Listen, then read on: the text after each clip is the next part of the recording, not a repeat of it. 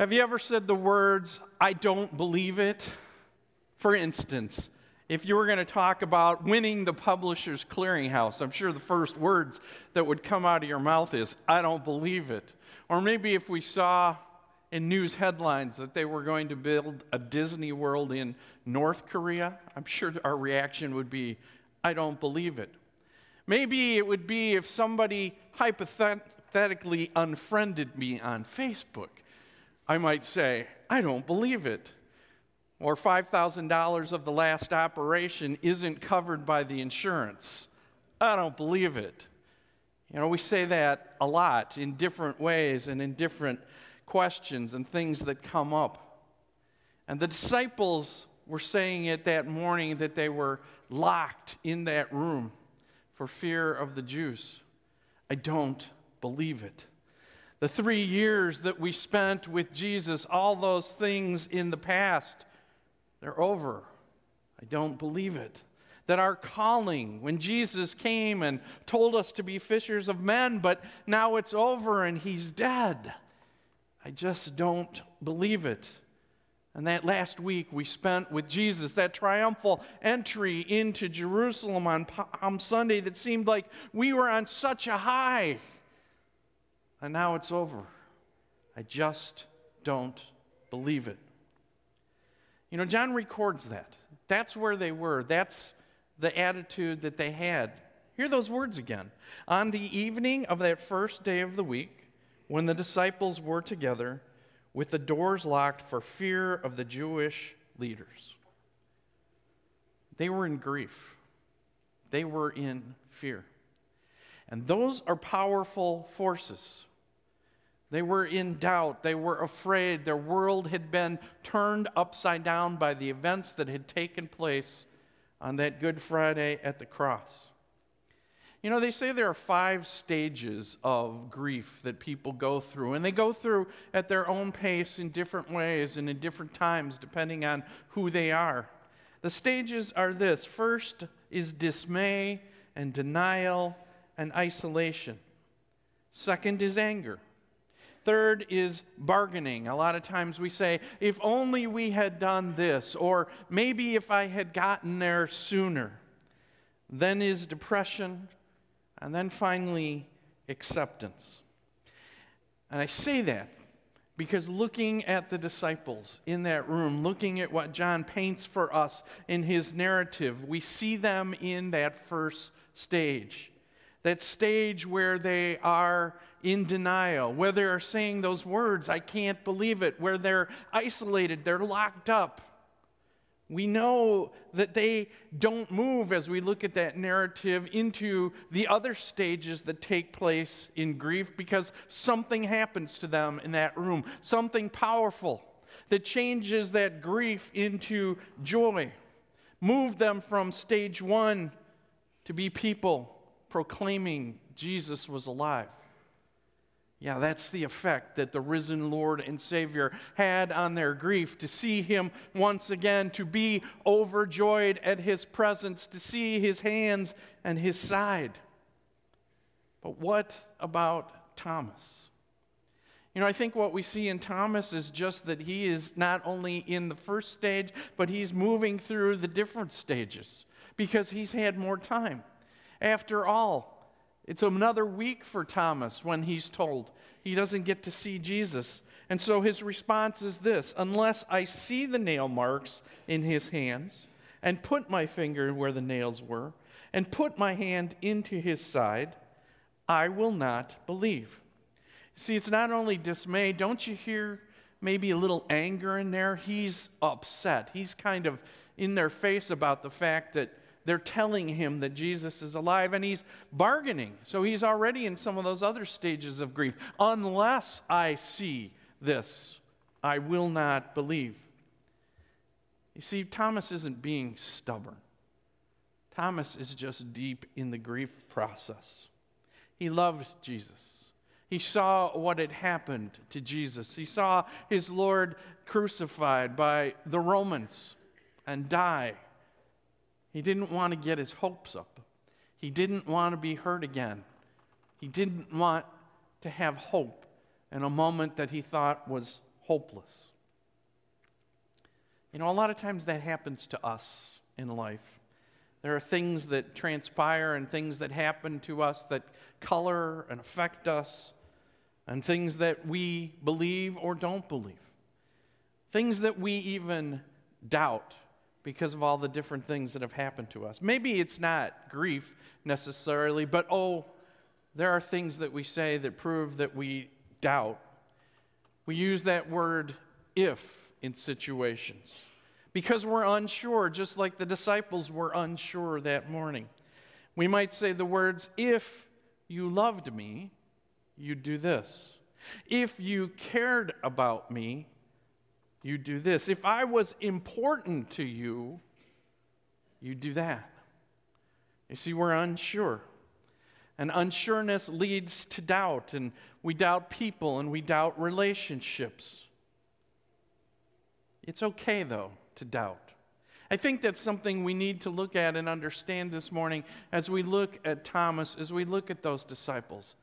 It was okay to doubt. It was okay to say, I can't believe it, to be in that moment. After all, that's what their eyes had seen, Jesus crucified. That's what they had experienced. They hadn't yet experienced the risen Lord and Savior. They hadn't seen him in front of them. All they were left with was the grief of that Good Friday. Doubting comes. It comes to them, it comes to us. And you know, it's okay, like I said, to doubt. In fact, Luther wrote this one time when he was in doubt. He said this, "For more than a week, Christ was totally lost to me. I was shaken by desperation and by my rallying against God." You see, Luther had doubts. We look at the Gospels and we see the father of that demon-possessed boy who said to Jesus, "Lord, I believe, but help my unbelief." Alfred Lloyd Tennyson wrote the following, "There lives more faith in honest doubt than in half the creeds." Doubting is okay. It's not something to be ashamed of. Thomas and the disciples doubted. But here's the point. It's what you do with the doubt. Does it paralyze you? Does it immobilize you? Does it stop you from living? Do you stay in that moment never to come out of it again? Or does the living Jesus Christ meet you just as he met his disciples and Thomas to transform that doubt? Hear that narrative again from John. "Then Jesus said to Thomas, 'Put your finger here. See my hands. Reach out your hand and put it into my side. Stop doubting and believe.' Thomas said to him, 'My Lord and my God.' And then Jesus told them, 'Because you have seen me, you have believed. Blessed are those who have not seen and yet have believed.'" You see, the disciples needed that Jesus, that risen Christ, to be in front of them to counteract what had happened and what they had already seen with their eyes. To have seen Christ crucified, they needed to see Christ risen. In order not to be paralyzed and frozen in their grief and in their doubt, but in order to move forward, to be able to proclaim to the world that Christ was risen. But Jesus says more than just his disciples and just to Thomas there about seeing him and touching him. He says those words, that challenge of faith, "Blessed are those who believe and who have not seen." And that's us. And what about us? Really, what Jesus is saying to us is, blessed are those who won't get what they asked for. Have you ever asked to see the risen Christ in your prayers, maybe in your mind, in your doubt, in your fears, when things have fallen apart, and you say, "I only just need to see that, and I can go on"? Blessed are those who believe when they don't get what they wanted, when they don't get the healing, when maybe they've had to say goodbye to a loved one at a graveyard, where their marriage never was healed, all those things they had hoped for that didn't happen. Those are the things that can cause us to doubt. And we're tempted to say then, well, isn't it just great for the disciples? Isn't it just great for Thomas? But what about me? I've said that. What about me? I'd like to see Jesus face to face, to touch those nail marks in his hands, to see his side. But Jesus still comes to meet us, doesn't he? Maybe not in the way that we desire, maybe not in what we think we demand, but he meets our doubts still with the fact that he is alive and he is risen. You know, as we talk about this Easter narrative, as we look at the risen Jesus Christ, as we remember the incidents and the things that he does, I love that John says to us there were many more signs and miracles that Jesus did in the presence of his disciples that are not recorded. So many things that proved to them that Jesus was alive. It wasn't just this one instance. He knew they needed to be strengthened more and more. They needed to be prepared in order to go out and proclaim that he was truly alive and risen from the dead. So we come here to hear those words also, that Christ is risen from the dead, that our fears can be conquered, that our life is secure. But sometimes it depends on the approach. What I mean is kind of two words this morning that I want to examine. The word about and the word from. What do I mean? Do we come here to learn about Jesus? Or do we come here to learn from Jesus?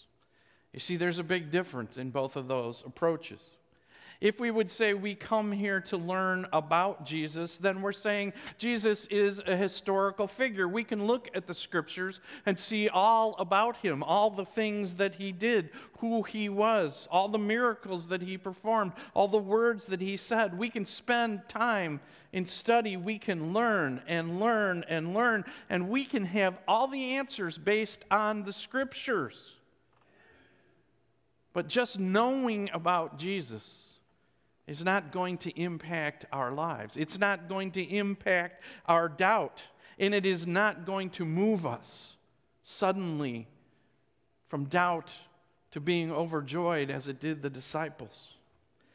But if we come here to learn from Jesus, then we're already saying something. We're already saying that Jesus is not a person of the past, that Jesus is a person who is alive today and he is present with us, that he's not a memory or just a study, that he is one who confronts us and instructs us and comforts us and changes us now, here, today.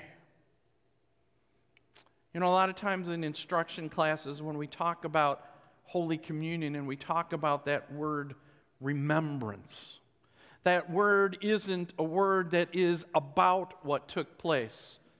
It's a word that means here and now, that we celebrate the presence of Jesus with us, that we celebrate just as they did Passover again and again, recounting that on this day, whenever it was, even if it was 2,000 years later, on this night, the Lord our God delivered us from the hand of bondage. So we in Holy Communion celebrate in this moment, Jesus is present with us because we can learn from him. You see, from him means that his love is now, even in our worst doubts. From him means that there is forgiveness now, even in our worst fears. From him means that the phrase, my Lord and my God, is not a confession of the past, but a statement of the present, that our Lord and our God is here with us. It's recognizing that one who is living, who will help our unbelief. We proclaim a living Christ, and we learn from him again and again as he meets with us. As he says to us, wherever two or three are gathered, I am there with them.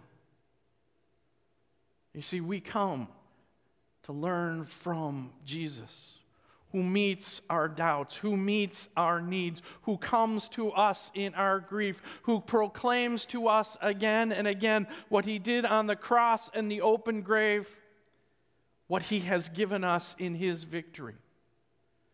Jesus Christ, our Savior, our Lord, is here with us again and again and in our lives and in every moment. He has made a promise to us, a living Christ, not a historical Christ, but one who has said, I am with you to the close of the ages upon ages. That is what moves us from doubts and fears to proclaiming Christ is risen. He is risen indeed. Amen.